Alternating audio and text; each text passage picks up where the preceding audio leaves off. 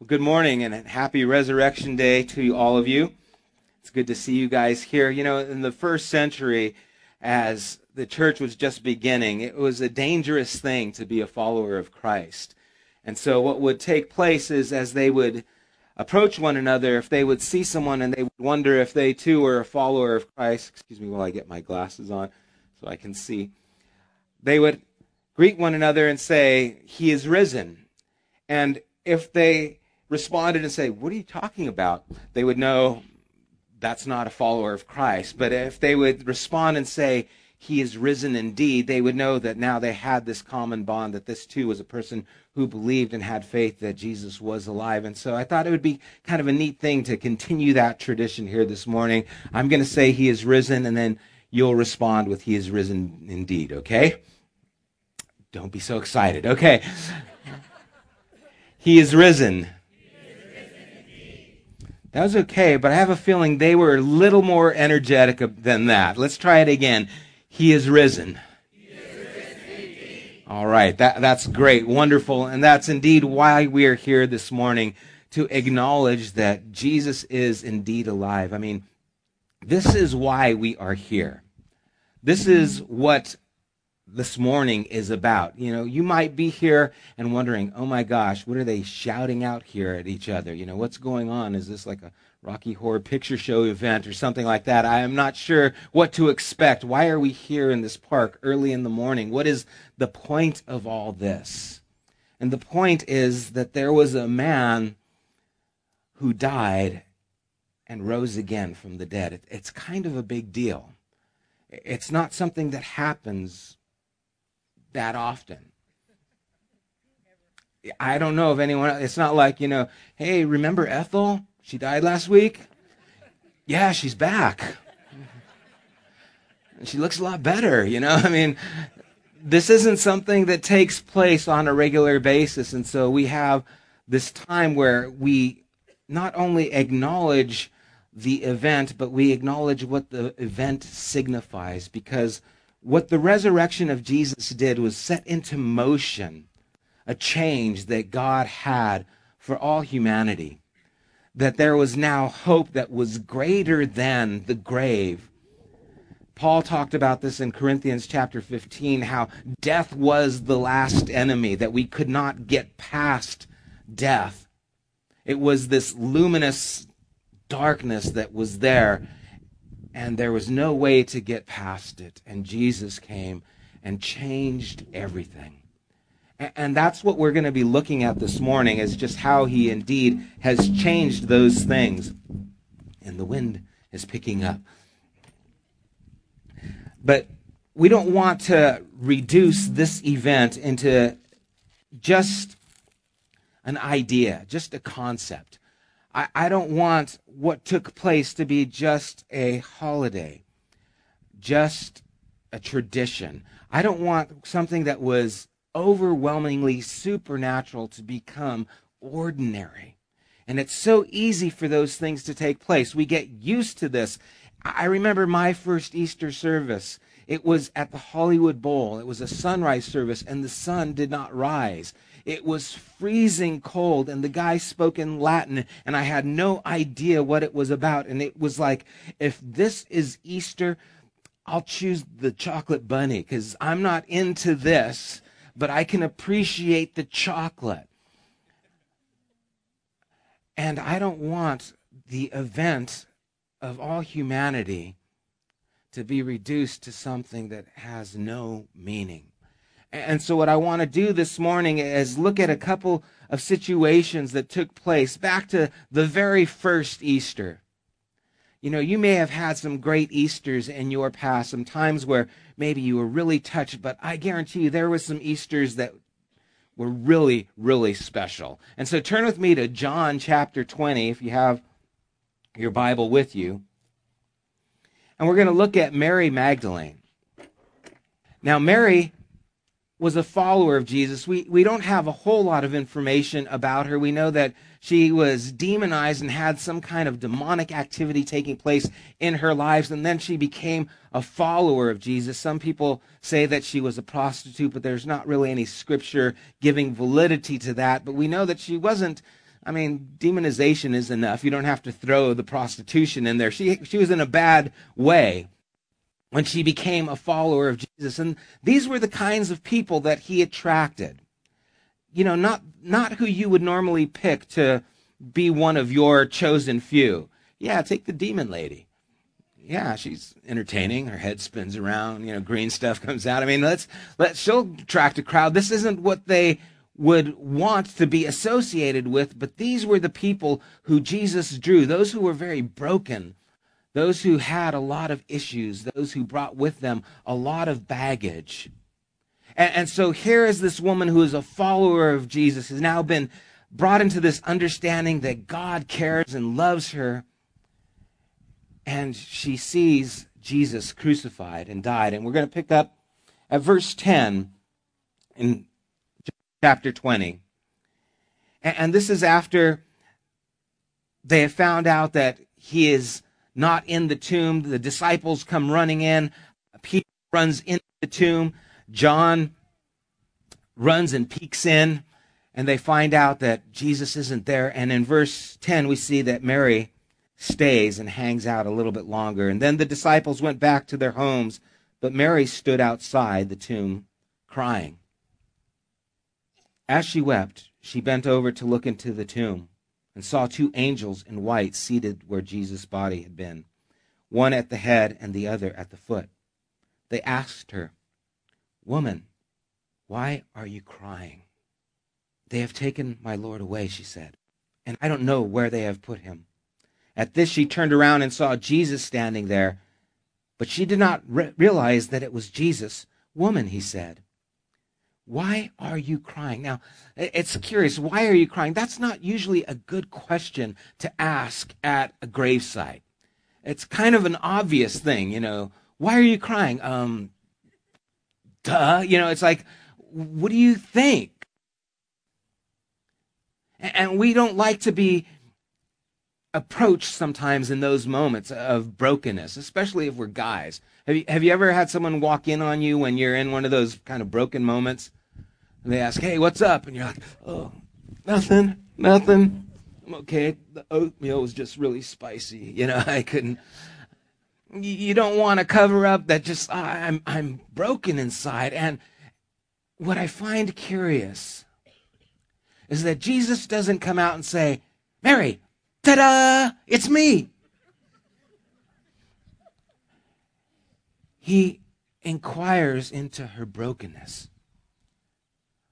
And he says, "What's going on in you? Why are you crying?" And I think it's telling, because I think that Jesus isn't here to just present himself. He's here to inquire in each of us. Why are you crying?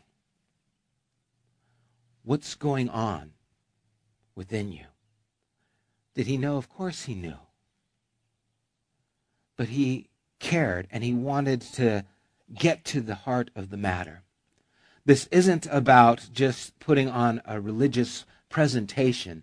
This is about getting to the depths of what is taking place within you, that hurt that you feel, that brokenness that you feel, that weeping that is there within you. Jesus is asking, why? Why are you crying? And the reason he's asking why is because he wants to bring healing. He wants to answer that question. He wants to address that issue. He wants to present himself in the heart of where you are broken, in the heart of the area where you are struggling, in the midst of that darkness. He wants to show up because he is the one who can bring light. He is the one who can bring healing. He is the one who can take care of you and me in that deep and broken place. And so as he inquires of Mary, "Why are you crying?" he asks another question of her. And he says, "And who is it you're looking for?" And I love that. Who do you seek? Because once we get to the heart of what's going on and what's broken, it's what are you looking for? Who are you looking for? What are you trying to find? And so many times, I don't think we know. I don't think Mary understood exactly what was going on. She was in despair, not only because she had seen Jesus die, and people who die do not come back to life, but now, to add insult to the injury, someone had stolen his body. That's what she thought. It said that John had believed, but he still didn't understand. But Mary was just wondering, where is he? In fact, that's her response. When he says, "Who are you looking for?" She says, thinking he was the gardener, she said, "Sir, if you had carried him away, tell me where you have put him, and I will come and get him." In other words, she's thinking, you've taken his body, or maybe you're the gardener here. You've been around. Have you seen any guy suspicious carrying somebody? If you tell me where they've put him, I'll go and get him. You see where her mind is. It isn't, you're alive, hallelujah. It is, I want to find him, and I want to bring him back to this tomb. I don't want his body being disgraced. And we see that she is in a place of serious doubt. She's in a place of hurt and mourning. And if you've ever been in a funeral situation when the family is gathered together and the body is there, and you know the solemn feelings that take place inside because you've lost someone you love, and you might celebrate the time together as a family, but there is this solemn moment of just, they're not with us anymore. And Mary is in that place. And I love what Jesus says. Jesus said to her, "Mary." She turned toward him and cried out in Aramaic, "Rabboni," which means teacher. Jesus said, "Do not hold on to me." And literally it means stop clinging to me. You could just picture her. She just went and grabbed him. And I love this because all he did was say her name. The name that she had heard him say so many years, that name that she had heard him say when she was brought out of that dark place in her life, that name that she had heard him talk to her in that endearing term, and he met her there with something that she understood. It was that endearing term when he just mentioned her name. And I believe that this morning, the living Christ wants to say your name and wants to reveal himself as he did to Mary, to you and to me. He wants to meet us where we're at. And as she clinged to him, Jesus said, "Stop holding on to me, for I have not yet returned to my Father. Go instead to my brothers and tell them, I am returning to my Father and your Father, to my God and your God." And this is amazing because now the risen Lord, the conqueror of death, talks to her and he says, "I want you to go to," he doesn't say "my disciples." He doesn't say, "I want you to go to those servants of mine." He says, "I want you to go to my brothers. And I'm going to my Father and your Father, to my God and your God." And Jesus is now identifying himself with us, but as a conqueror. And he's bringing us into this family. And he's saying that you are now my brothers. You are now my sisters. You are now my family. The one who has risen from the dead and conquered death itself has invited us to be a part of his family. And he's going to his Father, who is now our Father, to his God, who is our God. And we see that this change of events, this momentum, this pendulum that is now swinging, has brought us into this new dynamic and this new relationship where now we can have this intense relationship with the living God, not fearing death because of what Jesus has done. It says that Mary Magdalene went to the disciples with the news, "I have seen the Lord," and she told them that he had said these things to her. Now this is one account, and I love, there's another account that takes place in Luke chapter 24, and I love the similarities, because here we have a couple of disciples, and they're going on this road towards a city called Emmaus, and in verse 13 of Luke chapter 24, it says, "Now that same day," and it is indeed the same day as what we've just read in John, He says, on that same day, two of them were going to a village called Emmaus, about 7 miles from Jerusalem, and they were talking with each other about everything that had happened. As they talked and discussed these things with each other, Jesus himself came up and walked along with them, but they were kept from recognizing him. Here he is incognito again. Here he is doing it again. And I just think this is so trippy. Why does he do this? And it says that they were kept from recognizing him. We don't know exactly what was taking place. I mean, we know that you can hypnotize someone and they can not recognize you or not see things right. And we don't know what kind of spiritual veil was taking place. You know, they probably weren't anticipating seeing him. We know that. And so there's this veil that they were holding and not able to see them. And it says that he walked with them. And I know sometimes what we want is Jesus to just appear. Jesus, I just want you to show up. I want you to make yourself known. I want the spectacular. I want the bright light. I want the warm fuzzies. I want you to show up and make yourself known. And we find out that, no, he just kind of nonchalantly is walking with us. And you see, the amazing thing about the risen Jesus is that he is able to walk with us still, that he is able to show up with us still, and he's able to journey with us still. This is the comfort that we have, that he is alive and he shows up still, not in the bodily form that he did back then, but through his spirit. And C.S. Lewis, in his testimonies, he's talking about his conversion when he's asked, what happened? How did you become a follower of Jesus? He said, I got into the sidecar of my brother's motorcycle. Remember those sidecars with the motorcycle? They were hep back then, I guess. And he got in the sidecar, and as he was driving, he says, as I got in the car, I started out an atheist. And when we got to our destination, I believed in Jesus. I don't think it was because of his brother's driving.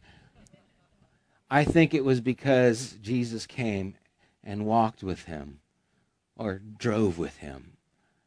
And in that journey, the living Christ made another appearance and came to him and met him where he was at. And just as he showed up to Mary incognito, he shows up to these two disciples, and we get a little glimpse into what's going on. And he asks them, and I love, he always asks questions. He asks them, what are you discussing together as you're walking along? They stood still, their faces downcast. One of them, named Cleopas, asked him, are you only a visitor to Jerusalem and do not know the things that have happened in these days? I wonder if he thought about that later. You know, what did I say? You know, that was Jesus. Don't you know what's going on? You know, and then Jesus is like, what things? I love that. What things? What are you talking about? And you see, he engaged them and he asked questions. God's not afraid of your questions. His shoulders are big enough to carry the things that you are concerned about. The questions that you have, you can ask. In fact, he asks you about those things. God isn't afraid of your questions. In fact, that's where he met them, was in the questions. What are you talking about? These things about Jesus. And he says, what things? Tell me about these things. And you see, God wants to meet us in those questions. He wants us to think through these things. He wants us to be human. He has created us in this way. A lot of times religion has this idea of don't ask questions, just smile and go along with the program. But that is not faith in Christ. Faith in Christ has a lot of questions. And God's not afraid of them. He's not afraid of any of them. And his shoulders are big enough for you to place them on him and ask him these questions. It's part of being human. And so he asks them, what things? About Jesus of Nazareth, they replied. He was a prophet, powerful in word and deed before God and all the people. The chief priests and our rulers handed him over to be sentenced to death, and they crucified him. Listen to the tense in verse 21. But we had hoped that he was the one who was going to redeem Israel. And what is more, it is the third day since all this took place. We had hoped. We had hoped, but our hopes were dashed. Our hopes were dashed when we saw him there on the cross, bloodied and crucified.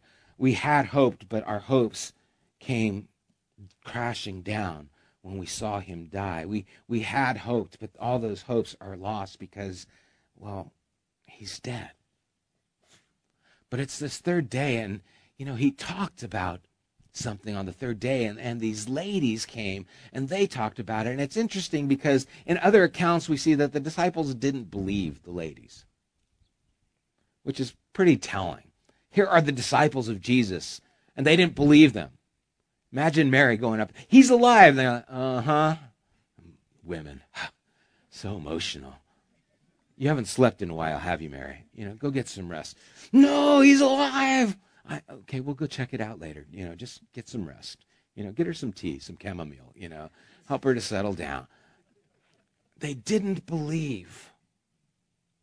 And these two disciples are walking, and they're just like, these ladies came, and they talked about this, and it's the third day, but we're not really sure what's going on.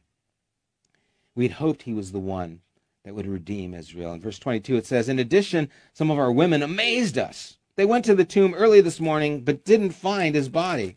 They came and told us that he had seen visions of angels who said he was alive. And then some of our companions went to the tomb and found it just as the women had said, but they didn't see him. So just the ladies. They're the only ones who saw him. And he, Jesus, said to them, how foolish you are, and how slow of heart to believe all that the prophets have spoken. Did not Christ have to suffer these things and enter into his glory? And beginning with Moses and all the prophets, he explained to them what was said in all the scriptures concerning himself. The greatest Bible study probably ever, and it's not recorded. These two are the only ones who heard it. And I wondered what that dialogue was. Are you sure about that? I never thought about it like that. Or did John later go say, what did he say? What did he say? I don't remember, but it was really good. We don't know what happened, but it's like, dude, this would have been excellent to have, but we don't. And so we'll go on and just wonder, gosh, you guys, why couldn't you have written it down? But verse 28, it says, as they approached the village to which they were going, I love this, Jesus acted as if he were going to go further. He acted. Wonder if he's a good actor. Well, ta-ta, see you later, I must be going, he acted as if I'm just going to keep going. And he gave opportunity for them to invite him into that conversation more. And in verse 29, they urged him strongly, stay with us, for it is nearly evening. The day is almost over. So he went in to stay with them. And when he was at the table with them, he took bread, gave thanks, broke it, and began to give it to them. Then their eyes were open, and they recognized him, and he disappeared from their sight. They asked each other, were not our hearts burning within us while he talked with us on the road and opened the scriptures to us? And so now we see that Jesus shows up to them in a way that they would recognize as he starts breaking bread, just as he had done those times before, not too long ago in the upper room. He broke bread, blessed it, and gave it to them, and they said, oh my goodness. And then he disappears. That must have been a trip. Plate rattling, and bread drops, boom. You just wonder what that was like. All of a sudden, he's gone. And they're like, didn't our hearts burn with us when he spoke? And then it says that they went back that evening, 7 miles back to Jerusalem, because when you experience something like this, you don't just, that was interesting. Good night. See you later, Cleopas. See you in the morning. Okay, yeah, that was a trip, huh? Yeah.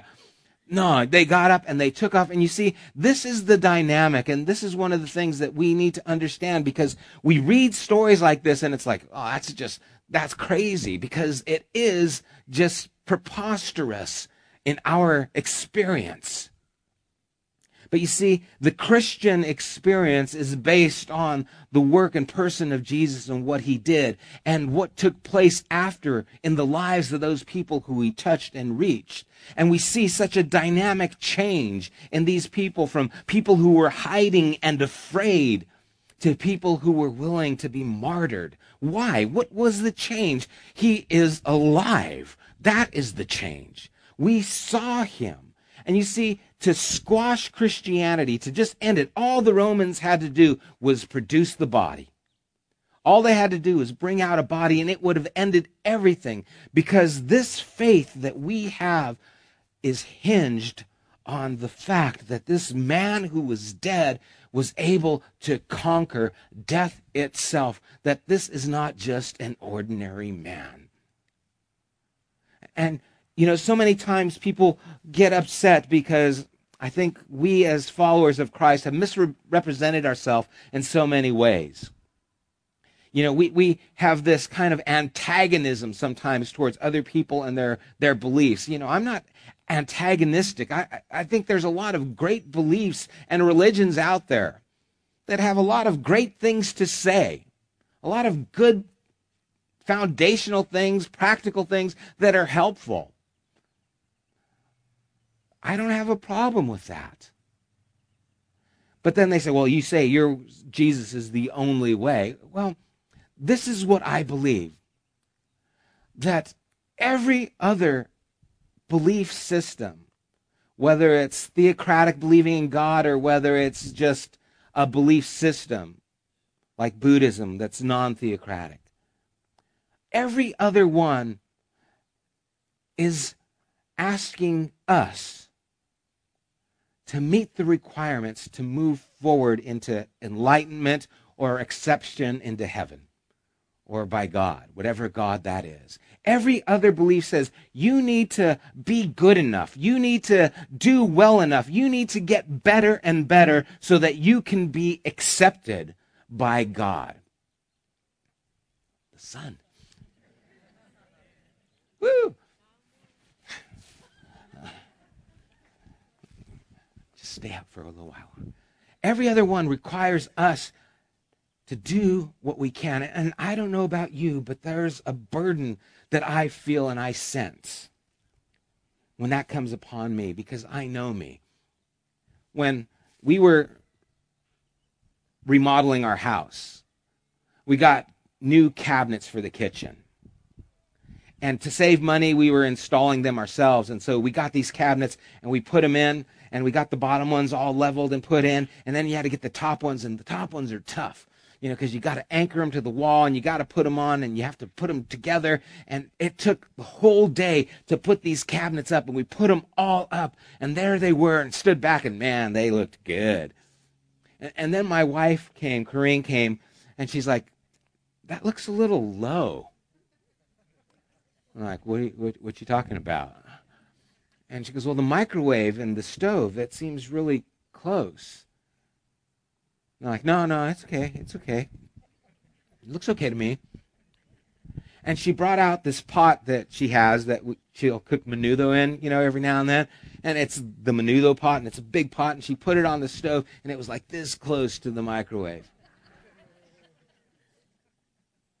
And she said, well, can you raise it up like 2 inches? I was like, sure, and I can raise the Titanic, It's like, my heart sank. It was like 10 o'clock, and it was like, and I knew she was right. It was obvious. It was there. And so the next day we had to take them all down just to move them up 2 inches. And you see, that's the story of my life. I mean, that's the story of my life with the kitchen cabinets. That's the story of my life in raising my kids. That's the story of my life in my marriage. That's the story of my life in my work. I can't tell you how many times I have just messed up. I've missed the mark by 2 inches. I've just blown it. I haven't quite done as I should. And I can look back, and you guys can too. So don't get on your high horses. I know you're the same way. You can look back and say, man, I am not what I should be. I have not fulfilled the things that I know I should be. And now think about this. Your soul is dependent on you. and what you can do to get better. And this burden weighs on us because we know what we should be, but we are not what we should be. And here is my sentiment on this. Every other belief system tells you that you need to be better. You need to up it. You need to make yourself someone who you're not. And there is no other God who has come for you. Every other God tells you you need to get here to get to me. Jesus is the only God who has come for you. He is the only God who has come for us. And that is so comforting, because who is going to deal with the inadequacies that we have? If we cannot deal with them, I need someone greater than myself to be able to deal with them. And in steps Jesus. Says, I will deal with them. I will take the penalty of your inadequacies. And not only will I take that, but I will conquer it. And I will conquer death itself to prove to you that I accomplished it. I will give you hope in what I have done for you. In fact, I now call you my brothers, my sisters. I am accepting you so that you can understand that as I am victorious, that victory now is passed on to you. So that we can enjoy this dynamic relationship with the living God without fear of inadequacy, without fear of judgment, without fear of guilt and shame, because the one who dealt with those things, the one who came for us and dealt with those things, proved that he dealt with it enough by rising again from the dead. And the hope that we have now is a living hope. It's not a hope in some religious system. It's not a hope, and if you go to church and you read your Bible and you pray, those are all great things. But the hope is that he is alive and he still speaks to us. He still engages us. He still ministers, reveals himself to us. And you see, history is filled with the testimonies, just like Mary, just like the two on the road to Emmaus, where we have been journeying, and all of a sudden Jesus came, and I wasn't even aware he was there. All of a sudden he showed up. I remember my brother telling me one time when I had come to faith, my mom had come to faith, and we were sharing with him just how Jesus is real, and he, he's like, yeah, okay, yeah, that sounds great for you guys, the typical thing. And then he was at home one day, and he was just thinking, okay, Jesus, if you're real, he had $100 and he'd lost it. And he'd scoured his house. This was a long time ago. $100 was worth like a whole $100, back then.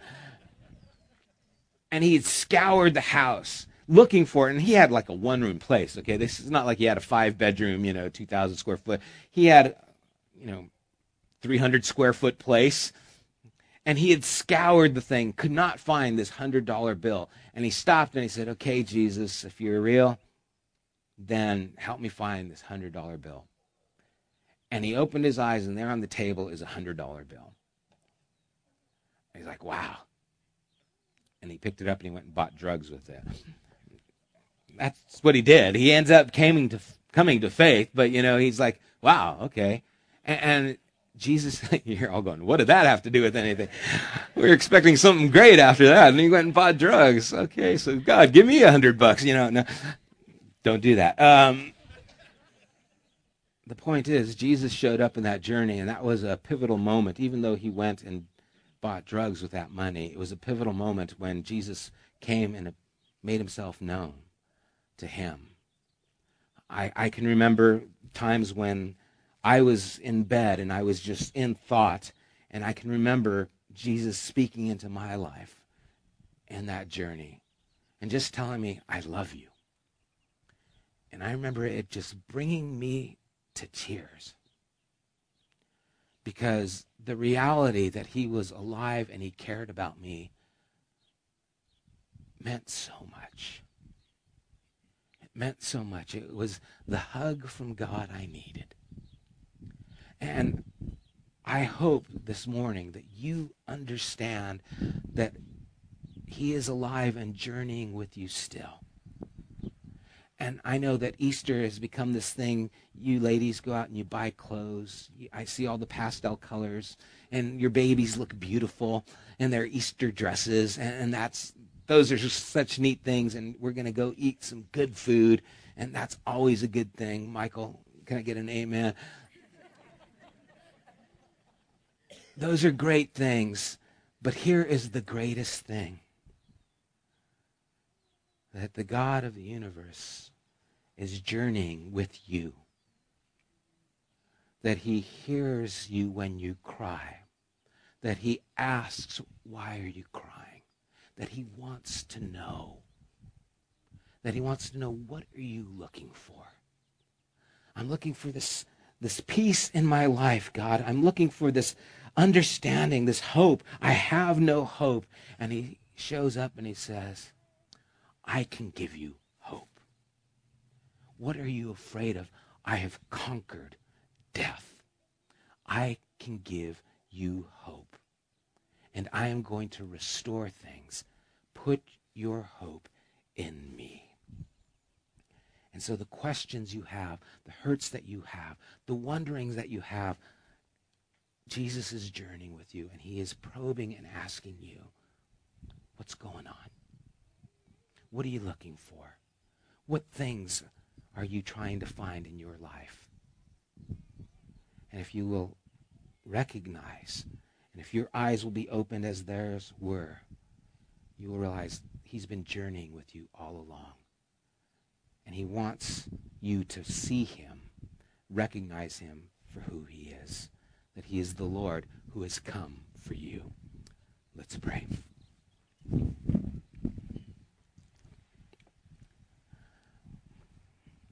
God, this is too good to be true. It just seems beyond what we could hope for and expect. And yet for thousands of years now, you have been showing up and changing lives, that you've been taking the Marys who have been involved with addictions and brokenness and have brought healing. You have taken the Thomases that have doubted and couldn't believe and have made us believers. You have taken those who are on the road to Emmaus and had questions and didn't understand and gave them understanding. You've been doing that, and you are doing it still, and you desire to do it this morning, God. There are some here who have questions and want to know, are you real? Are you really alive? Can you really help me in my situation? Do you understand? Can you give me peace? Can you give me hope? Can you walk with me? And Lord, maybe even just through this time of speaking and looking at these scriptures, you've done just that. There has been a sense of your presence, a reality of who you are made known in the hearts and the minds here. This understanding that this Jesus, he's real. He really did die. And I don't understand how, but it would seem he's made alive. And Father, for those who are in this place where you have opened their hearts and their eyes, I pray that you would allow them to continue this conversation with you, and that you would even further reveal yourself to them. That as they ask, you would answer. As they seek, they would find you. And as they knock, Lord, you would open that door so that they could continue relationship with you. Father, I pray that you would give us, that we would move from here as people who have this hope, that we would recognize that what you set in motion all those years ago is gaining momentum, is continuing to this day, and we get to be a part of it. You have called us your brothers, your sisters. You've made us your family. I want to say a prayer. I believe that there are some of you here that maybe are in a place where Mary was, where these two disciples were, where you have the hurts, you have the hopelessness, you have the doubts, the questions. And God has revealed himself to you. And you want to acknowledge him just as Mary saw him. He's called your name out. And you want to respond. I'd like to give you an opportunity to respond and just pray for you. And if that is you, if that describes you, I want you to repeat this prayer that I'm going to pray for you. It's an acknowledgement that God is real and he's spoken to you. And just pray this in your heart. Father, I hear your voice. Father, I believe your words. And I want to walk with you. Forgive me for my sin, for my doubts. Do for me what I am unable to do for myself. Make me your brother, your sister. Bring me into your family. I believe in you, Jesus. And I will follow you. And it's in your name, Jesus, I pray. Amen. I pray that the Lord has made himself known to you guys this morning. That he has touched your hearts, and this is the beginning of a journey that you can continue with the Lord.